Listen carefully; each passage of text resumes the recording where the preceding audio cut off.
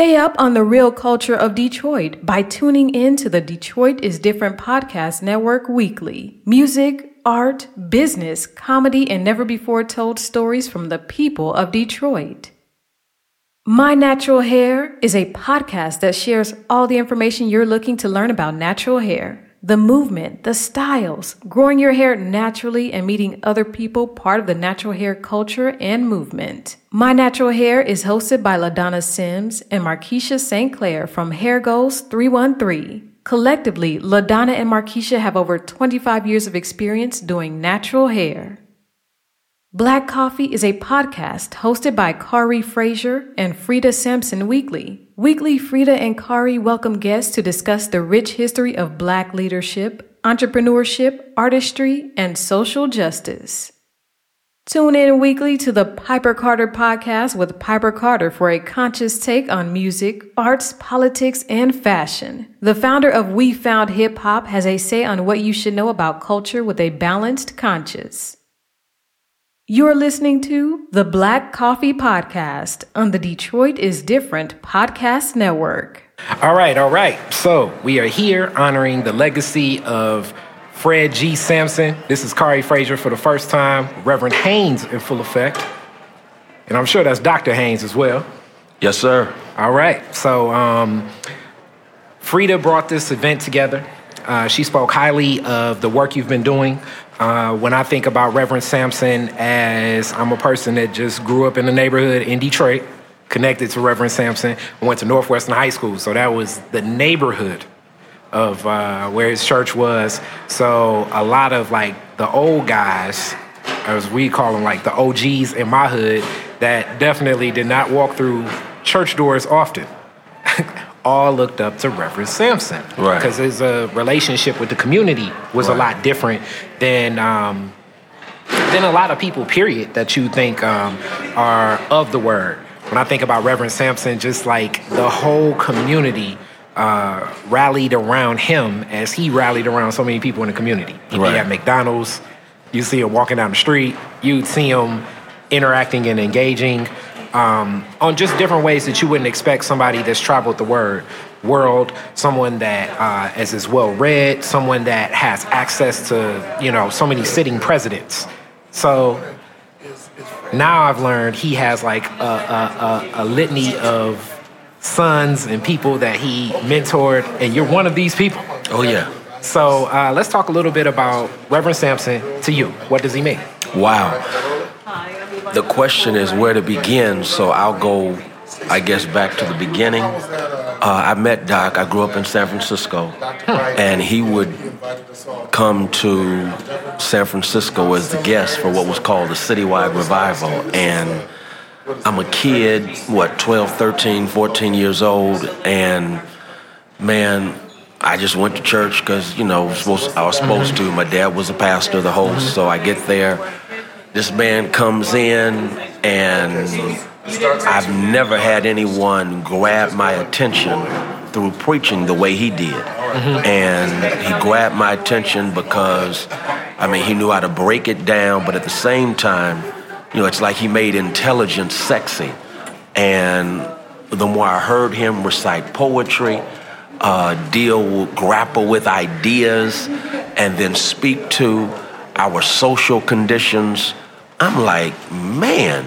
And again, I'm 12, 13, 14, and I'm smart in school, but to be smart in school back in the day was like, okay, you a geek, you a nerd, and all that stuff. Yes. And so, but here I see someone who is beyond smart, brilliant, intelligent, and I'm like, so that's what I'm trying to do. And so to see him blew my mind. And then it's just like you're saying, the cat's in the street. So I went to speak to him afterwards, introduced myself, and from that moment on, man, it's like not only did he know me, which in hindsight trips me out because you're talking about someone who was all over the world, had his own church, and as you said, walked the streets here in the hood in Detroit, and yet he remembered me. And so whenever he would preach, and the running joke was when he came to town, if my mother couldn't find me, she knew I was going to hear Dr. Sampson. Wow. And again, I'm a teenager. I'm a little kid, but he had so caught my attention. And again, for me, you think about Carter Woodson, you become what you behold. And a lot of us are starving for models and mentors. And so to see this man, larger than life, brilliant, who knew how to make the life of the mind appealing, that blew my mind. Mm-hmm. And so then after my dad died when I was 14. Wow. And he came back the next year to do the revival. And I'm sitting on the front row in the balcony, which is way back from where he is in the pulpit. He gets up to give his opening remarks, sees me in the balcony. Not only does he acknowledge my presence, but he starts saying all kind of nice things about me and about me being there. And for someone who's 14, whose world has been torn up by the death of his dad, to get acknowledged by someone you look up to, man, it messed me up.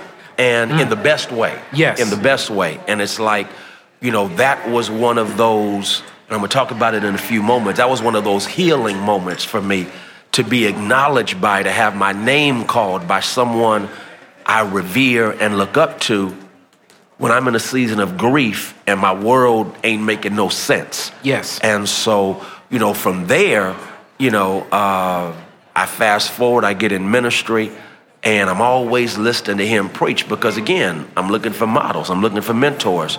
And the very first time I heard him preach, I'm enamored by his use of poetry, philosophy, illustrations, just doing it all. And so I said, okay, now that's what I'm going to aspire to do. And so I've spent my ministry aspiring to, do what I saw him model. Yeah. Yeah, and you spoke on a lot of different things. It's just as I grow, and I share like the Black Coffee podcast with Frida. So Frida's always somebody I looked up to in the sense of like Frida's just always been so cool. Right. And now just in this age, when I think about the relationship that we've grown, and also the relationships that exist in our community. But you spoke to losing a father, and just black men to black men in a nation that by design is built on a societal value set that is not accessible to us. It's not designed for us to succeed and attain to. And people like Reverend Sampson being someone you can touch, being intelligent, having character and value systems that are things that you could characterize and color and grab to. I could characterize and color and grab to. Opposing in a time and age when I think of his ascension here in Detroit. That 70s, 80s, and 90s. Right. This is the motto of years of excess, years of American abundance. The ideologies of people like let's just say the black millionaire, the black enterprise era of this is what success is. But then the models of what happened with Tabernacle, touching the lives of so many people.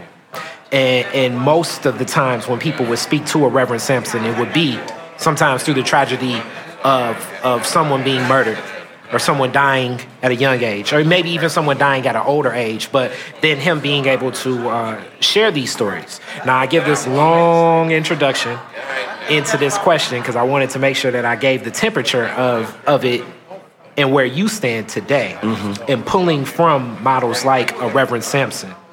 As you grow and make your journey in manhood, being a black man in America, traveling so many more places, how does the impact of knowing a Reverend Sampson then come into fruition today?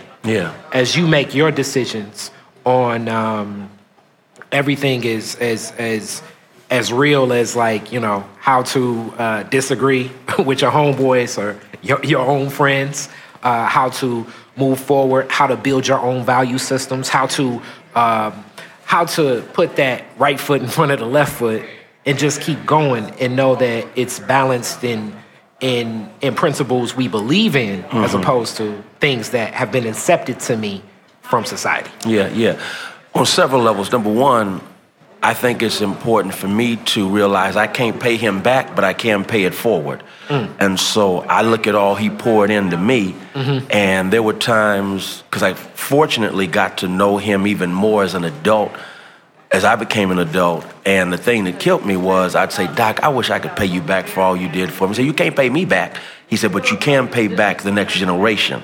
So again, for me, it's essential that as I saw him see me, touch me, inspire me, influence me, I want to make sure I do that for generations coming up behind me. I mean, he took the time, as huge as he was, larger than life, this titan of a figure, he would take the time to acknowledge a kid, who's 13, 14 years old, 15 years old. I mean, so for me, that's why Dr. Sampson made it a part of my own spirit, where when I go somewhere and I see kids, listen, I'm taking time out for them, because I don't know if there's a kid out there who's been through what I went through, who just wants to be seen, acknowledged. You made a deep statement earlier about this whole value piece, and Eddie Glaude Jr. talks about the value gap in America, and that we talk about the achievement gap, wealth gap, but bigger than that is the value gap, where some people are valued more than others. Whites are valued more than blacks. Let's keep it 100.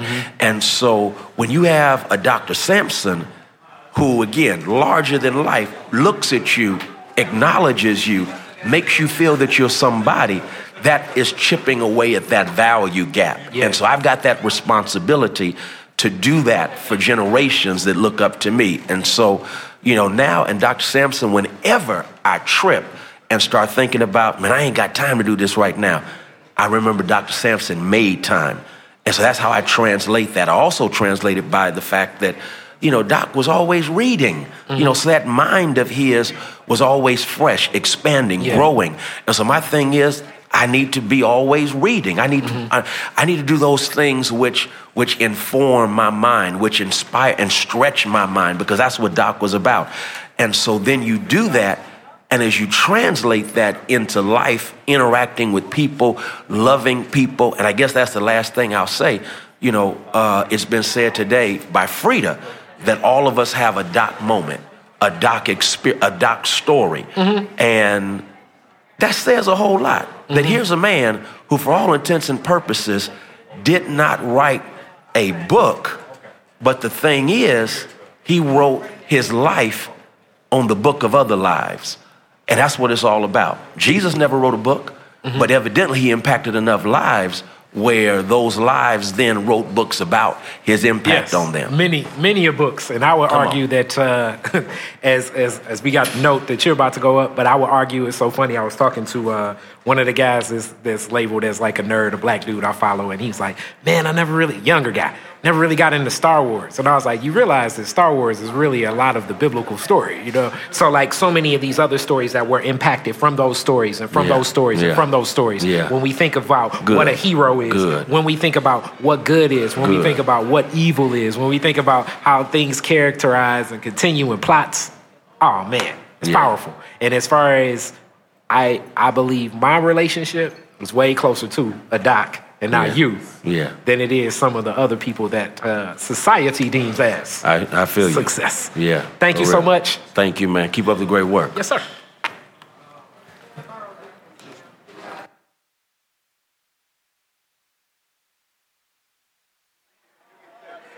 We have with us Reverend Dr. Frank Thomas, one of the keynote speakers for the Frederick G. Sampson, I think I said something, social activism day today. How are you, Doctor? I'm good. How are you all today? We are well. Thank you for joining us. Yes. So we are just going to ask you a few questions about what you'll be discussing today and your views and opinions on the church and their role in social justice. Okay. Okay, so can you tell us a little bit about your keynote? I just did a keynote combining several things. Principally, I wanted to celebrate the ministry of the Reverend Dr. Frederick G. Sampson II, who was a tremendous mentor in my life. And I talked about his ability to inspire by the presentation of a different future than what we typically experience given racism and white supremacy, that the black preacher has reminded us that we were God's children and presented a whole different way of seeing the world from the negativity, the animosity, the hatred that is directed at many African American people by white supremacy. And I talked about moral imagination. Can you tell us what that means? Moral imagination, basically, the simplest way is it defines how we see people. In other words, can I see you as an equal? So in white supremacy, it's very difficult for white supremacy to see black people as equal. They can't, in their moral imagination, imagine that we're equal. And when you can't imagine that somebody is equal, then you set up a moral hierarchy where you're at the top and they're at the bottom. So I use the example of so many of the policies, for example, the tax cut plan, because many of these folks believe that employers are over employees and the rich are over the poor. It makes sense to them to give millions of dollars of tax breaks to the rich and then make the middle and the poor people's taxes, that's only 5 years. Yeah. So they value what they call the job creators over working people. And there's no disconnect in that, because the way they organize their moral hierarchy, because they can't see employees as equal with employers, because job creators are what's driving the economy, then they set up a moral hierarchy, and that moral hierarchy, people are inferior. Black people, so it's whites are over blacks, women are over men, straight is over gays, employers over employees, Christians over non-Christians, America over everybody else. And out of that flows all of these policies that affect us because that's the way they view the world. And black preaching in the black church at its best has always presented a picture of equality. And that's a very different moral picture. And so what we have now, I know this is a little longer than you intended. No, you're fine. What we have is moral bankruptcy. And so, because we have, obviously, in our leadership, because they see a moral hierarchy that is unjust, then they develop policies, and so it just flows out to our community. And I think we take a stand in a position. No, we believe that everybody's equal. So based on the theory of moral imagination, how do we educate and inform diverse populations using the word while maintaining a sense of inclusiveness in order to spark change? That's a great question. Thank you so much. So I say that moral imagination has 4 qualities. The first quality is you envision equality, then you show up with your physical presence. So a lot of people will envision equality and talk about it, but never show up with their physical presence in places of inequality. So the first thing, if you really believe in equality and really, other than just, every church in America says everybody's welcome. And when in reality, some people are not welcome at all. So I say you have to show up. Now, number 2, when you show up, if you listen to the people and talk to the people, it will create conditions of empathy. We can exchange stories. I find out that you're as human as I am. I find out you got you. And once we develop empathy, that motivates me to new actions for peace and justice. See, I'm not going to do peace and justice for anybody that I don't have empathy for and empathy with. So I won't show up. I'll just stay in my church and preach about communities. I won't go to those communities. Or like politicians who make policies for neighborhoods they've never been in. Never talk to the residents. Right. But they're pontificating from Washington, for example, and never talk to the people that the policy is affecting. So they talk equality, but they haven't showed up. When you get there and show up, you'll find and have empathy. Third thing, and I'll make it quick, I'm sorry. No. The third thing is when you get there and you get involved and you actually start to include people, I think that sermons that include people are more dangerous. So in some African American churches, if you include women as equal, or you include gays as equal, you include transgender as equal, you get in a world of trouble. Yeah. Right? Right. Yep. You get in a world of trouble. Yep. So when you start making new steps toward peace and justice, you get in trouble. Then you need the word of God to undergird you, to sustain you. You need the Hebrew prophets, let justice roll down like waters. You need the love of Jesus. You need all of that stuff. And then finally, the fourth thing of what I say moral imagination is, then you will use language to lift people, to encourage people, and put people in touch with wonder, mystery, and hope. And so we have, when President Trump did his inaugural address, it was dystopian. Excellent description of that. It didn't lift anybody anywhere. No, it did not. It didn't encourage anybody. And so I say that when you show up, when you talk with the people, when you do acts of justice and compassion, when you apply the word of God, it's going to lift, it's going to provide hope, it's going to encourage, it's going to make sure that people are included, for example. And that speech creates new worlds. Yes, words create worlds. Right. Yes. And then once the world is created, people will act out the world that they have been shown. So if you show people a dystopian world and divided and one people against another people and immigrants are our problem and get them out of here, they're animals and all this stuff, that's how people act. Yeah, I think that's very evident in what's happening right now. That's such a good way to put it, because since everybody talks about since we've had this current president and how things have just appeared so much worse, but he's setting the standard for what's acceptable. When we had the president before him, that was not the standard, and it was not like this. Not to say bad things didn't happen, but right. Exactly. See that. Exactly. Yeah. So there's a phrase that we do or become what our leaders show us that we are. Right. So I even push it a little further. I think that Donald Trump is a creation of an American mindset. So how do you become a reality star, TV star, and you become a president? Because we have an over-glorification in the culture, it's called the idolatrous imagination, of celebrities. So the classic example is we will pay, I love LeBron James. I think he's a wonderful role model for African-American men. Yes, he is. Yes, he is. I think just wonderful. We give LeBron $250 million to dunk a basketball, but we'll underpay a teacher. Yep. And that teacher has, at some point, like we as recently, put their lives on the line to protect those students. It's a system of misplaced values. Exactly. So I call it the idolatrous imagination, because values flow. And again, do you see people as equal? You get a moral hierarchy. That hierarchy has values, and it flows out of. And so our idolatrous imagination, overemphasis on celebrities and all this stuff, creates the environment for him to be elected.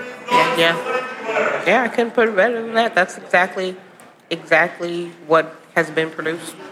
Now, I lay this out in a book called How to Preach a Dangerous Sermon. I'm going to bring you a flyer to it. Okay. Absolutely. Well, we look forward to that. How to Preach a Dangerous Sermon by Reverend Dr. Frank Thomas. We want to thank you so much for joining us. Thank you all. Thank you. Yes. I enjoyed my time. So, anytime, if y'all ain't got anybody y'all interview and I walk by here, grab me. We'll come get you again. Yes, we will. We'll come back with part 2. Okay, yes. We'll figure out something else to talk about. Yes. Thank you so much. Thank you so much. Thank you.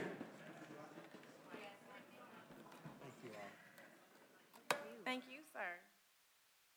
So we have with us Carla Mackey, a student here at the Ecumenical Theological Seminary who will be graduating this June with her doctorate. Congrats. Thank you. And can you tell us your relationship with Dr. Sampson? Well, I met Dr. Sampson at the post office when I was working there in the, I think the mid-'80s. And he came to speak at Affirmative Action Week, and I was on the Affirmative Action Week committee. And so I was supposed to introduce him, but of course, because he's Dr. Sampson, everybody wanted to meet him, so I got reassigned. And after he spoke, and he was, of course, amazing, I had the opportunity to go up and introduce myself. And he says, hey, girl, what church do you go to? I said, well, I go to the Church of the Yellow Pages. He said, and where would that be? I said, well, on Friday evening, I go to the Yellow Pages and I open it up and I find a church to go visit. Because I had just recently moved back to Detroit from Atlanta and had lived in Atlanta during the child murder. So I had a real hesitation about taking my children where the church would say your children had to go over here to children's church while you went up in the sanctuary. I'm like, no, that would be a no. And so he said, well, come on over to Tab. So that Sunday, my children and I went over to Tab, and we never left. Wow, that's amazing. And so did he inspire you to...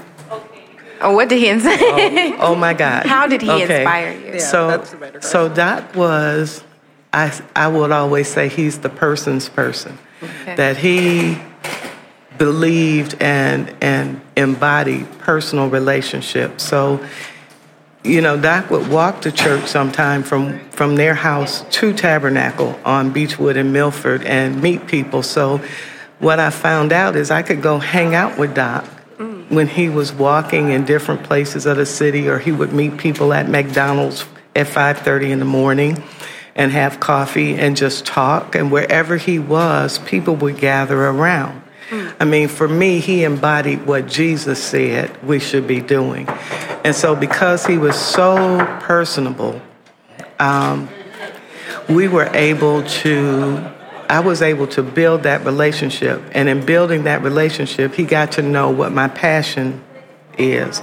And my passion is working with people in the street. And so I'm also a clinical therapist. And tell us a little more about what it is you do. So right now I work in mental health on the sit in the office side. But for 40 years, I've been on the front line working with women who live in shelters, with children who are in foster care and aging out of foster care, with people with HIV and AIDS, with folks coming out of the prison system, with elderly, with homeless. So I've kind of crossed all of the systems of care. And I believe in street ministry.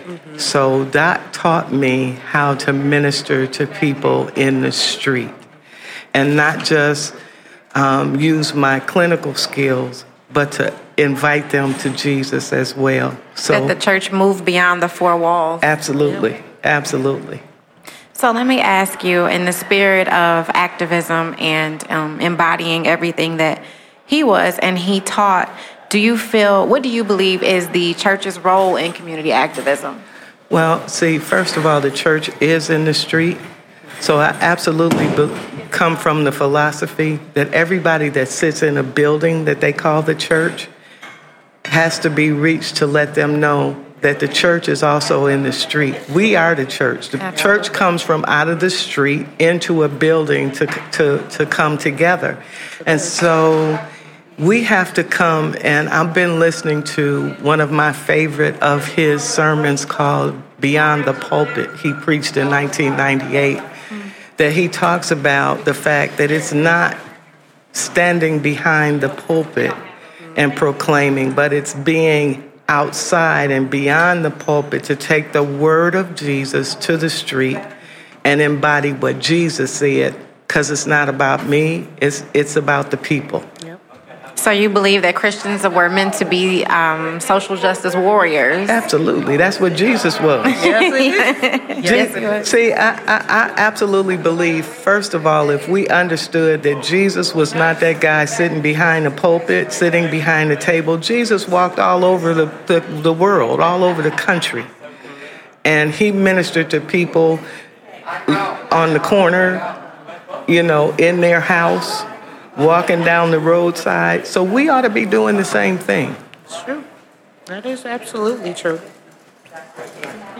Do you feel that social activism within the church is becoming more of a social trend, or do you feel like it is or organically and authentically simply gaining momentum? Well, I'm hoping that it's gaining momentum. I've always believed that we, the church, need to be on the front line. That those who say we walk by faith and are strengthened by the Holy Spirit and have been purposely designed to be out here in the front, making a difference and being the change agent, should embrace that social activism. That's what church is.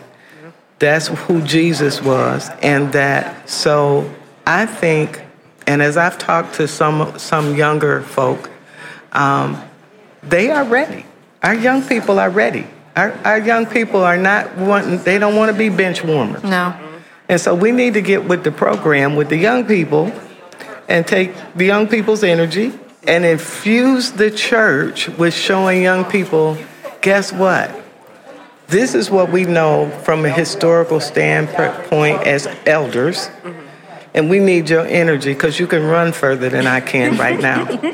I just like to keep it real. Absolutely. In addition to connecting with younger people, what are other ways you feel the church can demonstrate tangible actions for being change agents? So first of all, the church has to become transparent. We have to admit what we can and what we cannot do. And what we cannot do is we cannot be silent. No. We have to admit, first of all, that we are human and that each and every one of us, as the scripture says, we're all sinners saved by grace. So my mantra is, guess what? We all walked in on the same ground. None of us descended from heaven and came to a location. Right. And so we need to get with the program that we all walked in on the same ground, which makes us equal. Yes.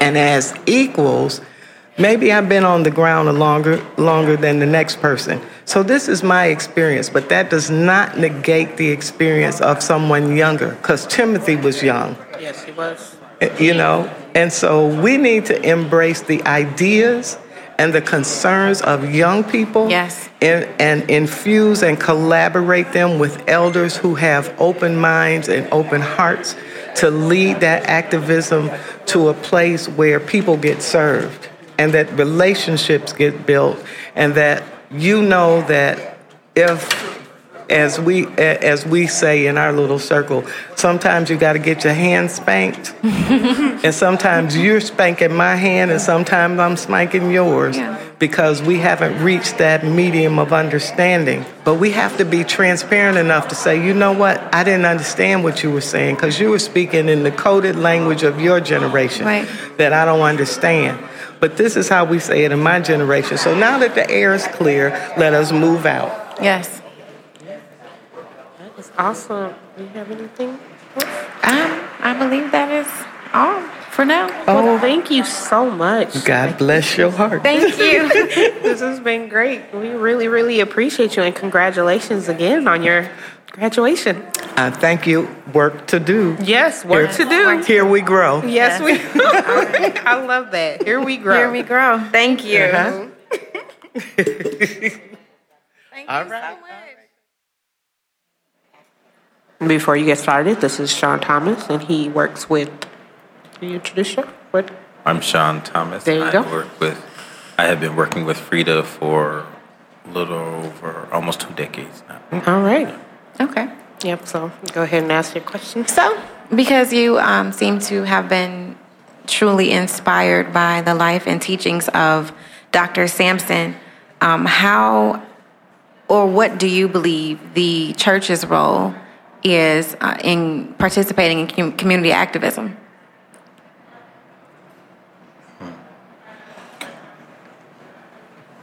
Okay, so let me ask a question first.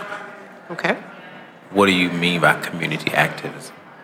So for all of the injustices that congregations, which are predominantly African American, experience, from police brutality, economic injustice, how do you feel the church's role, according to the Bible, the Word, the Scripture, what do you feel their role is, or should they play a role in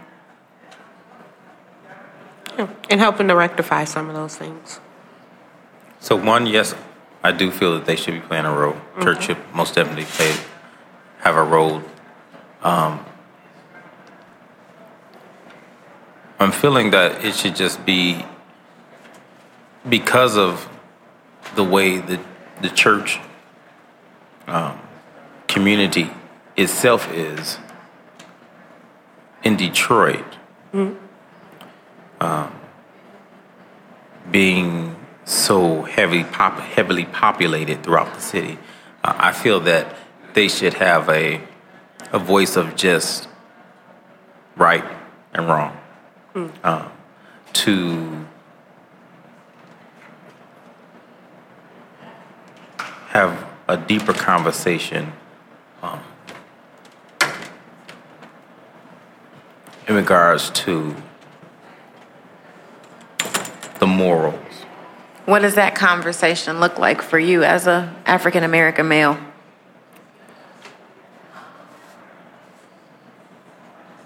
It looks like, what does it look like? It looks like,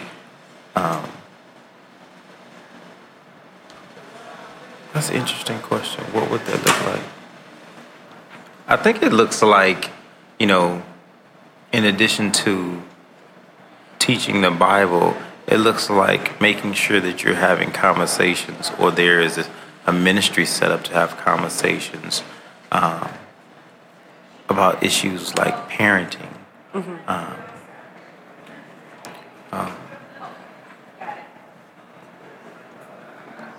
I want to say, like, cultures, understanding different cultures.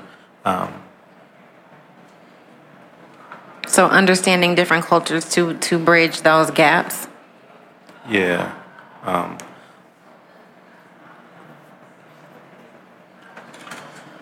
really not good at interviews. You're doing fine. You're fine. Yeah, because there's a lot of misconceptions. Okay. And the misconceptions are there because of the, just by the definition of the word, by the ignorance on it. And just to educate people on the differences and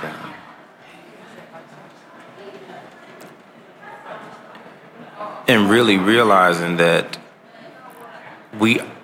although there are differences, we are not that much different. That's an important point to any conversation. So many differences arise because people just don't understand similarities and hone in on their differences more so than things that tie them together to be the same. That's really important. It is. Yeah. So what do you feel, let me take a step back. Do you feel like your pastoral leadership, church administration is or should behave in a political activist capacity? Is your pastor also your political activist, or are those separate? Is he there simply to preach scripture and deliver sermons, or is he also there to connect with the issues facing his congregation and then take actionable steps? Most definitely the latter. I feel that with the platform that preachers have, I don't so much think that they should take a complete political stance, but I know messed up the interview already. No, it's I was gonna say, is everything going well? We're good. okay. So most definitely the latter. I don't really think they should take a political stance. I don't think that's a political. But I think that they. How do you feel? How do you feel, Reverend Dr. Sampson, made that difference in your life? Like, how did he connect with the community and with you in that way? That sparked change, even personally. Dr. Sampson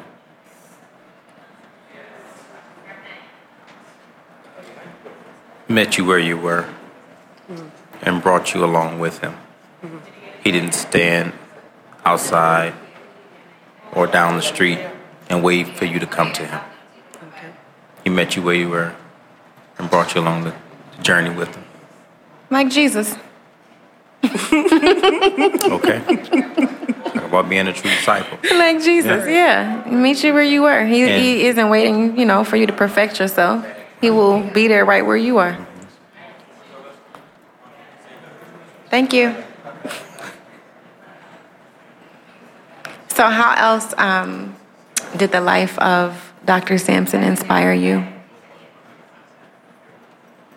Or can you share a personal experience or a story that maybe meant a lot to you?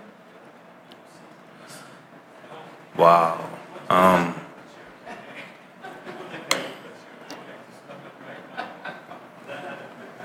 So many just. One that stands out maybe Yeah. amongst the rest. Let me see. Take your time. He's going to do all the editing to this, so Let me see. I might have a note in here. there we go.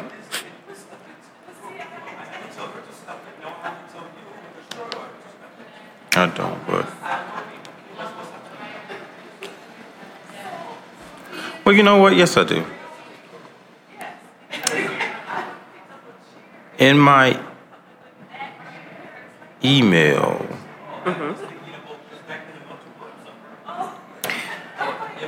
I was listening to just one sermon. In my email signature, there is a quote from Dr. Sampson. Okay. And it says, "Never let anyone un-you you." What does that mean? To me, it means that be true to yourself. Be consistent with yourself. And it's a conscious effort that when you interact with others, that you don't allow them to take you to a space that's not of you. Yeah. You That's know? so important. And you know when you enter that space. And that's why it's a conscious effort that you have to make sure that you're conscious about it, because there are some people who don't intentionally do it, and there's some people who are intentionally trying to make that happen. So it's a reminder to always live your most authentic life and be your best consistent self, and not allow distractions or disruptions from life and people to remove you from your path. I think that's important because God made you to be the way you are for a reason, for a distinct purpose. And so it's important to remember that. I like that. Say it one more time. Don't let anyone un-you you. Don't let anyone un-you you. Okay. Yeah. All right now. That's a good word. Yes. Well, thank you so much. You're welcome. Thank you. Thank you. We really appreciate it.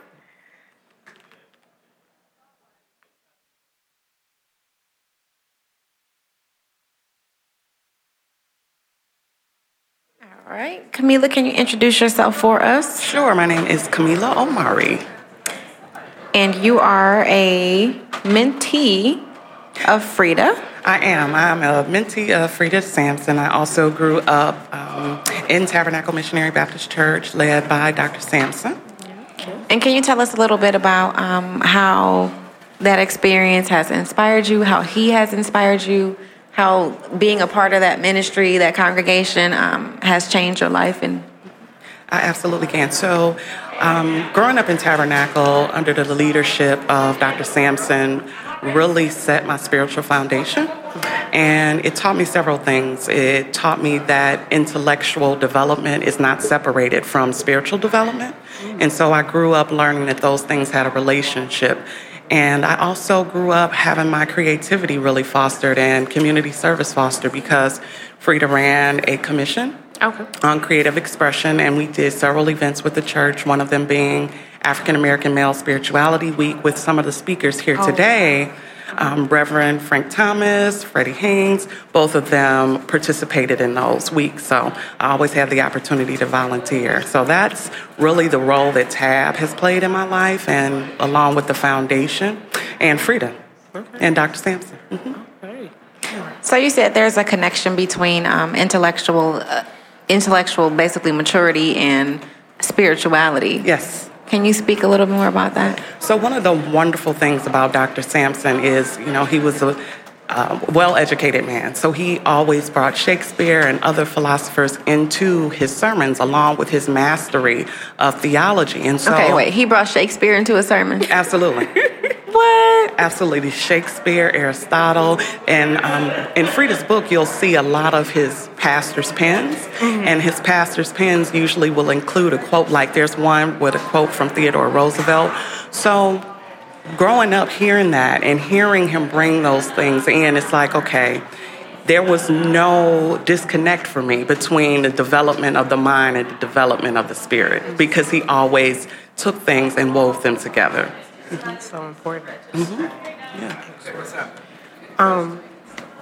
Just speaking more to that, so you have the intellectual side, but we've talked to several people today, and everybody, there's one consistent theme, is that he met the people wherever they were. Absolutely. And can you just speak to more about, you were telling us earlier, you're a social worker by trade, and so more about like how seeing that influence you and your choices, your career goals, things like that. Right, absolutely. So one of the things that we did a lot of under Dr. Sampson's leadership is we did a lot of community service programs. And I know there are pictures throughout the symposium, and you can see he was a tall man. And so, growing up seeing him, I used to think he was giant, right?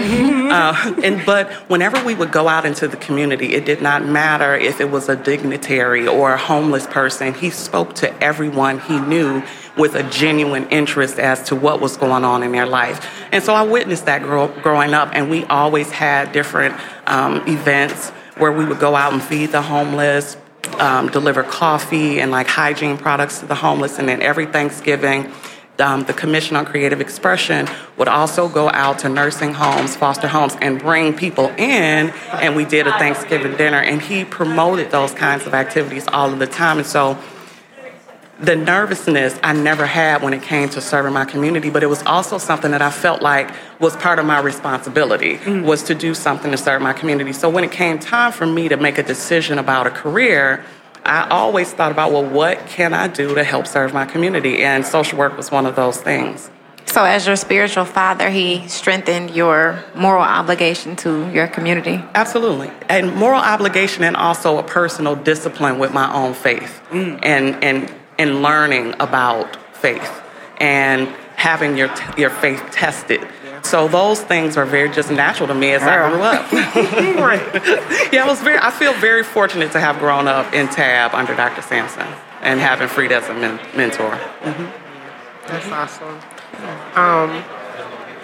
Just one thing, because I think they're letting out. They're letting out. Okay. But if you had one thing that you learned and interpret, and then you want to then put out into the world that you want to pass on through you from Dr. Sampson, what would that be? I think the thing for me would be to maintain the vertical connection. He always said that. And that vertical connection is the thing that I understood. Okay, God is that vertical connection. And as long as you maintain that and you invest in that, then you'll see the results of it in your life. Absolutely. Through the process and through the journey. There was this one other thing he said, just really quickly. He did a sermon that he said, don't get caught in the hallway. And essentially what he was saying was that you don't want to get caught in the process of things, and that, remember, there's always an exit sign at the end of a hallway. And so in different journeys we have in life, sometimes we're in the midst of a process, and we get caught up in the process, not remembering that there is an end to it and there's a light at the end of the tunnel. So keep moving through the tunnel. Keep moving. All right. Well, we really, really appreciate having you here. Thank you for having me. Yes, thank you. This has been, I don't want to say this. Say your name for us so I don't say it wrong. It's Camila. Camila. Yes. We appreciate you. Thank you so much. Thanks. Oh, that was fun. We have with us right now Dr. Deborah Smith Pollard. joining for the symposium honoring Reverend Dr. Sampson. And so can you just tell us a little bit about your experience with him? You were saying that he married you and your husband. Yes, in fact, my husband is Basil, and he's a Sunday school teacher there. And when we got married 21 years ago, before we did, we have to go through, I think it was 6 weeks. And they were not 1 hour sessions. I'm pretty sure we were always there at least an hour and a half to 2 hours. But there are some things that he taught us during that I can use to this day. And he said, on those days when you think he said, you might want to win the battle, but you don't want to lose the war, which meant don't lose your marriage. So there are days we pulled back. So yeah, we had a great experience with him. So his teachings are lasting. Oh, they last. Yes, on August 2nd, we will be married 21 years. So, yeah, we've held on to what he told us. Black love is a beautiful thing. Yes. So we've been talking to several different attendees and speaking with them about his social activism and his relatability and just being a people person and being able to use that to make change in the community. So I have a question. As far as congregations and churches and their role in the social activism movement, do you feel like it's the place of the church to be a part of community activism? Absolutely. Okay. Absolutely. When we talk about activism, let's just talk about, let's say, the civil rights movement. I always have to remind my students, I'm a professor in my other life, that these were preachers. These were pastors, these were evangelists. These are people connected to the church. And the reason they could bring such large groups together is, one, they had these buildings, but two, because many of them believed that the church had to have a role in making changes in the community. But I also point out that there were then, and there continues to be, those individuals who felt that the church should only preach Jesus saves. Absolutely, that is what the church should preach, but there are so many other things to preach. Just as we heard today, this is about prophetic ministry. And prophetic ministry not only foretells, but it also tells us to come forward and do something about it. So we can't just say that Jesus came to set the captives free. What are you going to do to help set the captives free? There's an accountability that lies within the members of the community and of the congregation. The congregation is the community. Absolutely. And so these churches who have ministries in prisons who support those who are in need. I mean, whether it's a Monday through Friday outreach to the community where they get food and friendship, or whatever kinds of things that the church can do to reach out to those who are in other countries, whether it's a Haiti going through yet another environmental tragedy or whatever. That's the church should be in the middle of that kind of thing. In fact, they should lead that kind of thing. Mm-hmm. So speaking about environmental injustice, do you believe that there's a connection between environmental and economic injustice? And if so, how can the church and the clergy create change? Environmental and economic. Oh, absolutely. I think yesterday in the car I was reminded about just how many times they can put pollutants or different kinds of silos that pollute the environment in communities where people of color reside, that people who don't look like me would never be allowed, I will say that, to have that. Not to mention things like, shutting off the water for somebody who has a bill of $100 where somebody else, a company that owes $50,000. Yes. Just allows to get just pay that when you get ready. So absolutely there's a tie between these things. And as Detroiters, we personally are connected to Flint. Absolutely. And, had that been a community of a different color. And there are, at my campus, in my department, and also another department I'm with, African American Studies, We reached out to a particular school. I will not name it, but it's a black school here in Detroit. But we found out that the kids did not have water. A lot of their homes didn't have water, which made it a little challenging for them to come to school and be clean. So we, put together a little drive and everything, so we could take them some undergarments, some deodorants and things like that. But we know that churches do that as well. And I'm just saying those things are tied together wherever we are. We are the church. So even if we're not in the midst of the sanctuary, wherever we are, we should be reaching out. I know you do a lot of teaching as well as teaching the students. What are some of the things that, based on just the things that you learned from Dr. Sampson and just his church and that community, what are some of the things that you then impart upon your students just to continue that action, like continue the desire, like you obviously have a desire to continue to affect change, and what are some of the things that you tell the students so that message gets passed on to them? One of the things I tell them is that we often think that it takes something big to make a difference. Sometimes it can be something as small as buying somebody some socks. We often pass by these individuals who are on the street. You go, oh my gosh, you're just asking for money again. You have no idea what that person has actually gone through. And so maybe when there's that big sale at Macy's that they always have every other day, just buy up a bunch of socks, a bunch of mittens when it's cold. And you can pass them by. It doesn't always have to be something big. But just be aware, be in the moment, and be willing to reach out to someone, because you just never know how that one small thing could make a difference in someone's life. All right. Well, thank you so much. We really, really appreciate having you here. Thank you. It's been amazing. Oh, thank you. It's very nice to meet both of you. Thank you. Thank you so much. So we have with us Mr. Stanley Walden.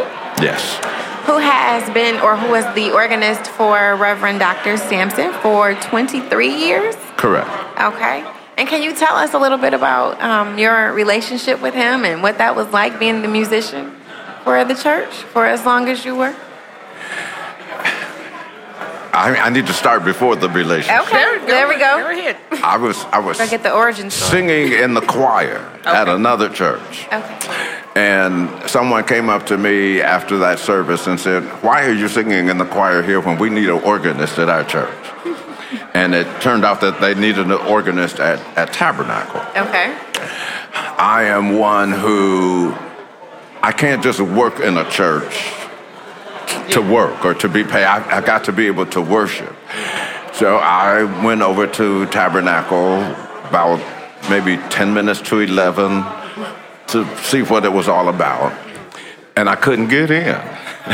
The church was packed. There were no seats on the first level. So I had to go downstairs in the hall and listen. And he got to preaching, and it got to the point that I said, y'all have to let me in, because I have to see who this is. Who is this man that can preach like this? And so then I was introduced to him, and it turned out that I was a musician, and I had to audition. Okay. Okay. And knowing Tabernacle as it was, and I was following a really great organist. So I went home and practiced this little Bach prelude and fugue. That was my audition, prelude and fugue. And it went over well. And Dr. Sampson looked at me and said, "Can you play Sweet Hour of Prayer?"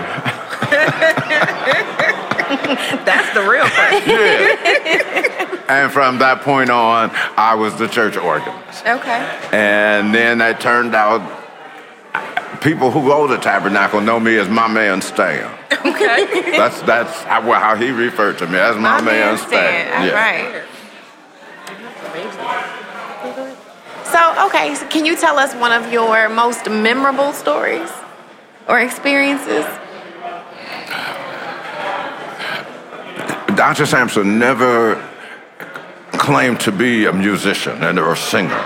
Okay. But he knew music. Okay. And it was just amazing that he would pray or he would be into some kind of a meditative mode, and I'm playing behind him, but we always ended up together.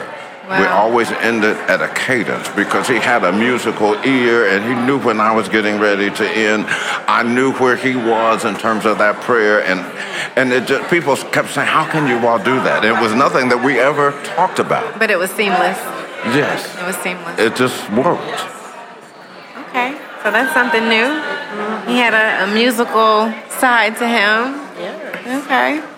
So aside from simply being the organist, you said that you can't just be in a place of worship and not worship, not be able to worship. You can't just work. You can't just be the organist. I have to be able to worship. To worship. So, what is it like? And now let me tell you why I say that. Okay. Before I went to Tabernacle, for 6 months I went to another denomination. Okay. And I played. That church started at exactly 11 o'clock. And about 10 minutes to 12, I was in the parking lot saying, now where can I go to church? Oh my God. Oh my goodness. So when I just wasn't getting anything out of that church. That's why I said. You weren't being fed. Yeah. Yeah. Right. I had to go You were somewhere leaving where spiritually hungry. And he fed me. He fed me very well. Okay. So, all right. So that's what I was about to say. Moving from not just being the organist, being a musician, but actually being a worshiper and feeling like you are benefiting spiritually. And I have to say that I stayed. Well, I didn't join. I played the organ at the church for 10 years before I joined. Okay. And part of that was, am I joining the minister or am I joining the church? And it was like, if he left, would I stay?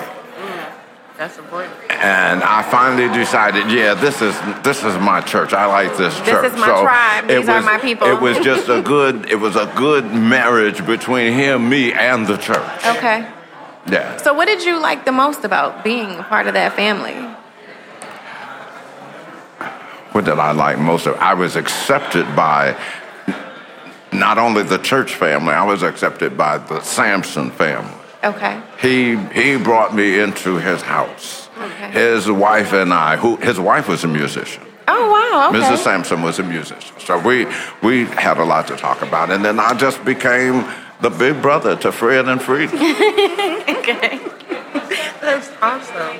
And so when we've been talking to everybody, we've been kind of wrapping our interviews with, like, if there's one thing, and it's hard, most people it takes a second, but if there's one thing, one word that Reverend Dr. Sampson gave you that you want to continue to put out in the world through yourself, what word would that be? I know he had a lot of them. And I can't give you one word, okay, but I can give you a phrase he used. Yes. And we've heard several of the phrases from people who have presented earlier.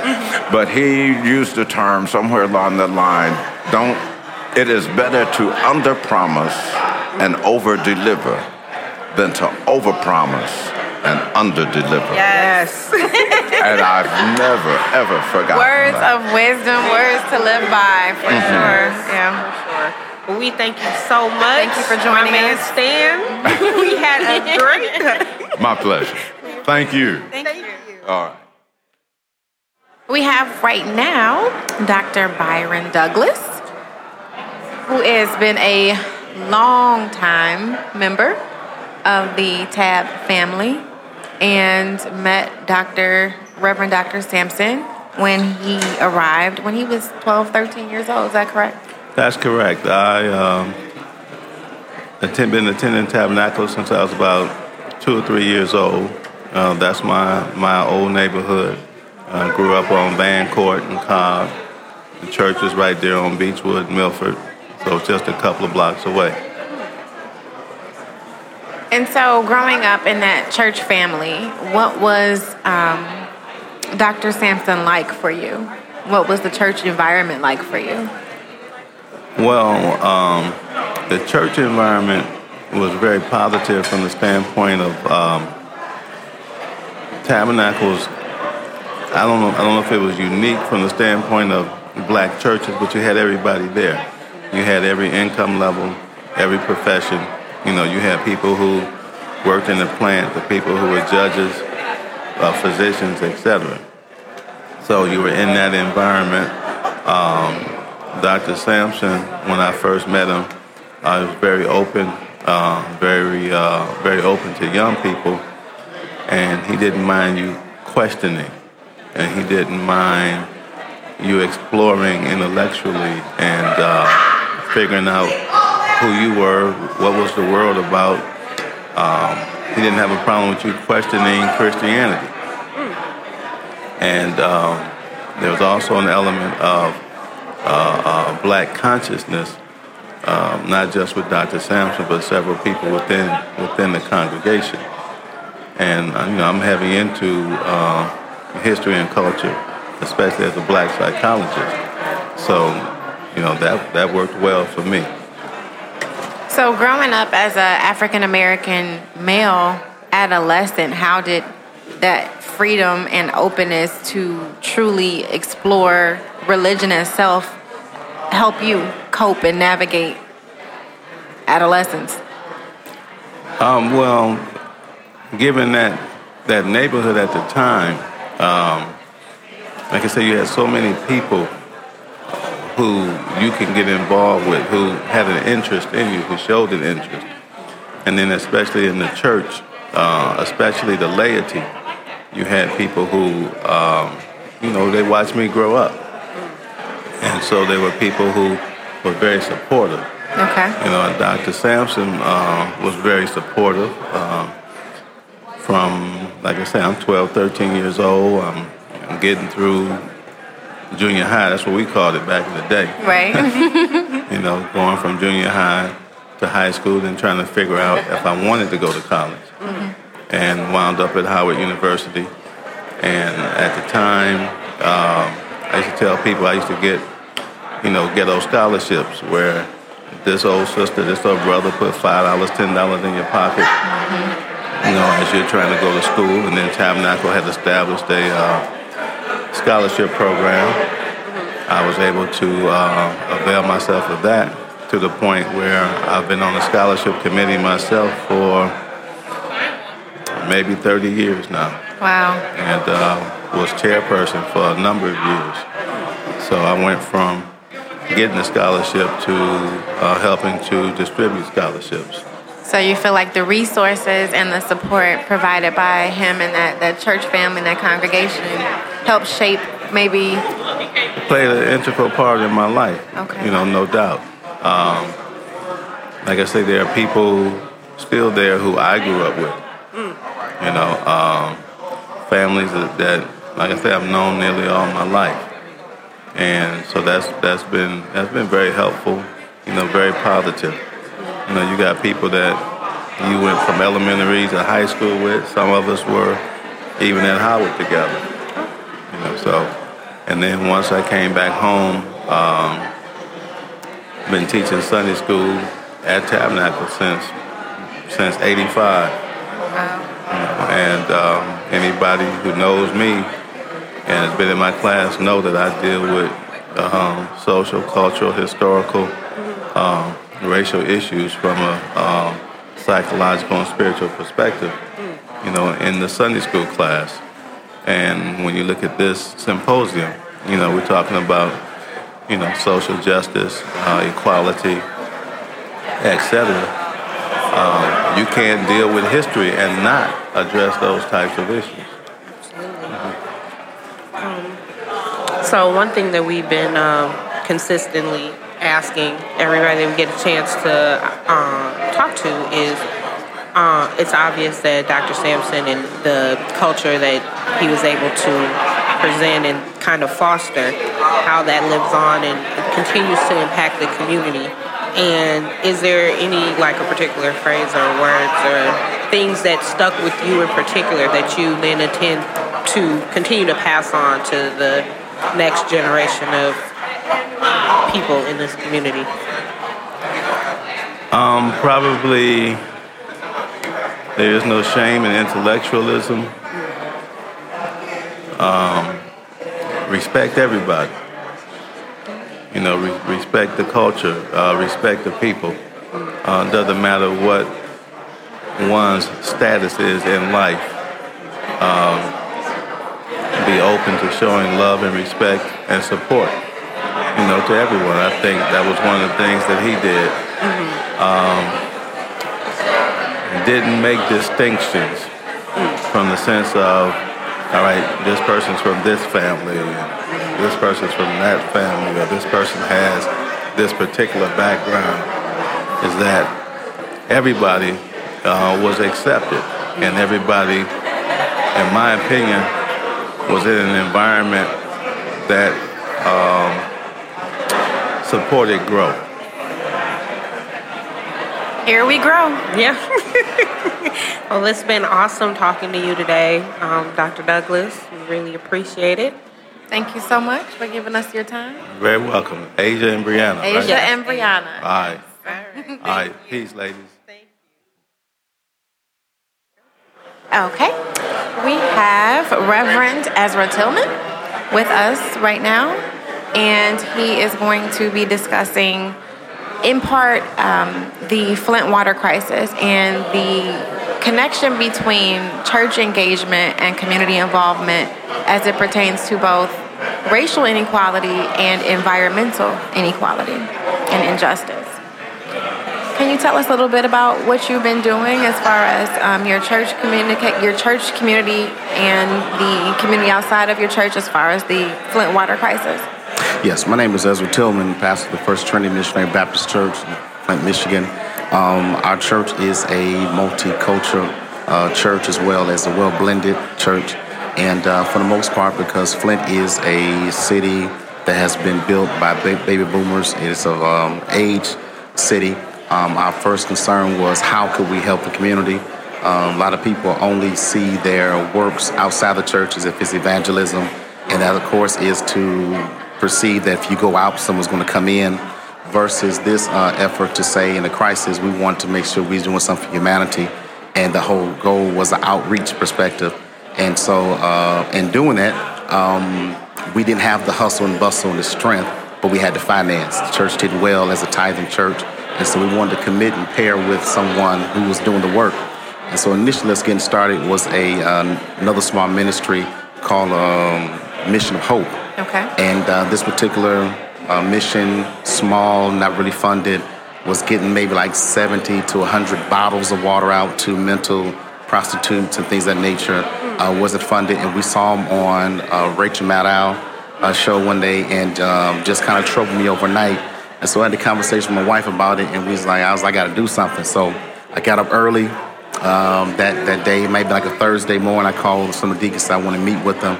I said, I want to go buy some water, and let's go help this mission, because they're already doing the work. So it's not hard for us. I'm not trying to get a rally team together. He's already doing it. Right. Let's pair with them so we can make sure that ministry gets the water to people needs.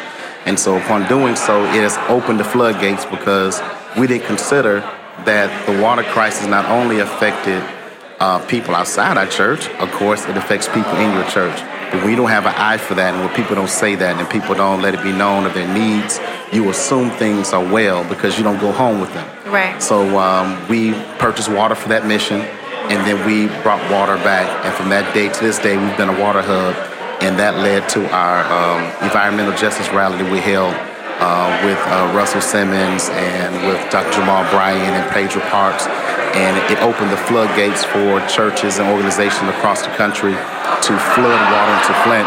And so that's been our blessing to this day, to keep reaching and helping the community as we speak. So when you began supplementing Mission Hope with water, did you see you all expanding and growing the way that it has? No. And I was fearful to get involved because, you have so many different things on your plate anyway. And my position was, I was a new pastor to the city, coming to a very prominent church, following a legacy pastor, and all of the stress and strains of just church work was enough, let alone to think about what impact it would be to carry a burden of the community, that their need was so great, and not knowing what that would look like. But it was definitely a God move, because before we even got back to the church, literally, from driving from the north side to the south side, it was like 3-4 phone calls from NBC, MSNBC, I'm telling you, from oh my goodness. I don't even know how it got out.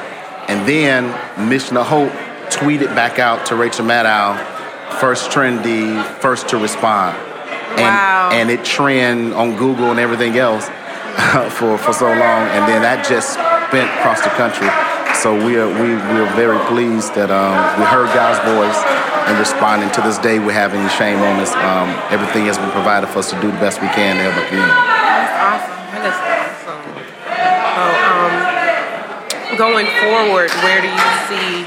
Hold on, I'm gonna give me a second.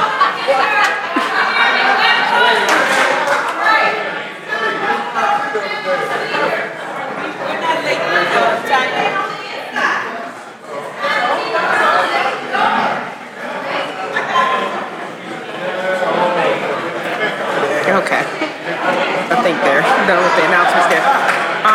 Just so today's focus with a lot of the people we've sat down with has been just about community engagement and social activism, and obviously the things that you've been able to do. That's high level, like right in your face. Feet on the ground, let's move and really affect change in this community, whereas a lot of times it's a little more subtle. Like, this is very demonstrative, like this is a big thing to do. But going forward, what are the things that you and your congregation are currently, what are you implementing going forward? Because as most of us know, being here, that this is not a crisis that has ended. That's right. Yeah. So I would just, can you speak a little to, what you guys are continuing to do? Are your efforts like ramped up? Are they are they staying consistent? Are they holding strong? Even as all the MSNBC, as all the reporters leave, what are the things that you guys are continuing to do? And are you expecting any further federal aid? Yeah. Well, in this case, we're praying for federal aid, but our efforts have all been donation and from our own personal sacrifice, and that has been the blessing of it, because in this second resurgence of us being up on the forefront and back again on the front line is because a lot of the particular churches there were funded by other organizations as the food bank and et cetera. So when they pulled out, it shut down all those particular sites.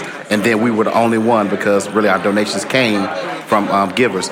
We've been sustained through partnerships with the Progressive National Baptist Convention, with American Baptists, with Lock Care Reform Mission Board, with mission teams coming in to provide water and take water to homes and things of that nature. So that has been working. Our long-term goal is to open a community health center called Revive Community Health Center. That's been our goal. And of course, the way the setup is, you have to raise the money first and build it. Then they say it's clear, which, that's like impossible almost around with black folks. And, we got to see some plans. Yeah, we got to see some yes. demographics, right? Yes. And so it's very hard. However, some people have committed, and we have been thankful for the people in the East Coast and in the South that has really been socially connected to our story, because they get better reports of our condition in Flint than we do. Oh, yeah.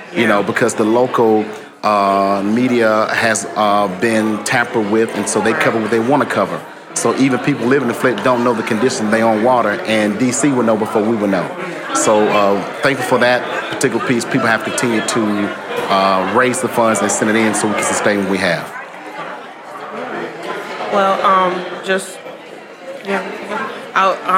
because I see we're getting ready to start here, so we don't want to hold you up any longer. Just if there's any, parting things. We've been ending all of our segments here with if there was any particular time or things that Dr. Reverend Sampson really put forth that really any stuck word with or you, phrases, any words or phrases that really stuck with you, or just overall, things about his mission that you want to continue to perpetuate in yours? I think the profile of this particular preacher is bigger than life. And I think, that's one of the things about being in Detroit and being raised in this particular area. You had awesome preachers, but they had their own craft, their own style. And sometimes you take for granted being in an area with so many different gifts, you didn't get a chance to get to them. I always heard of the legacy and the style and the poetic, utterances and the style, how he brought forth his messages, whatever. But have the chance to meet him. But, I think just his style and his shadow of ministry definitely speaks to this generation. And as we speak on this context of social justice, it's loud and clear, because it's clear now that the stature of his type is not really present. No. And that's one of the things about why I understand my position and calling is needed in Flint, because it's not likened to another. And if that voice is not there, then it's so many other things that are not being addressed from our context. All right. Well, we really appreciate you Thank you sitting so down much. with us Well, today. thank you so much, ladies. Thank I you. appreciate you. Thank you. You have a wonderful day. Thank you. You too. Remember to like, share, subscribe, and always listen on Stitcher, Google Play, Apple Store, and Spotify. You're listening to the Detroit is Different Podcast Network.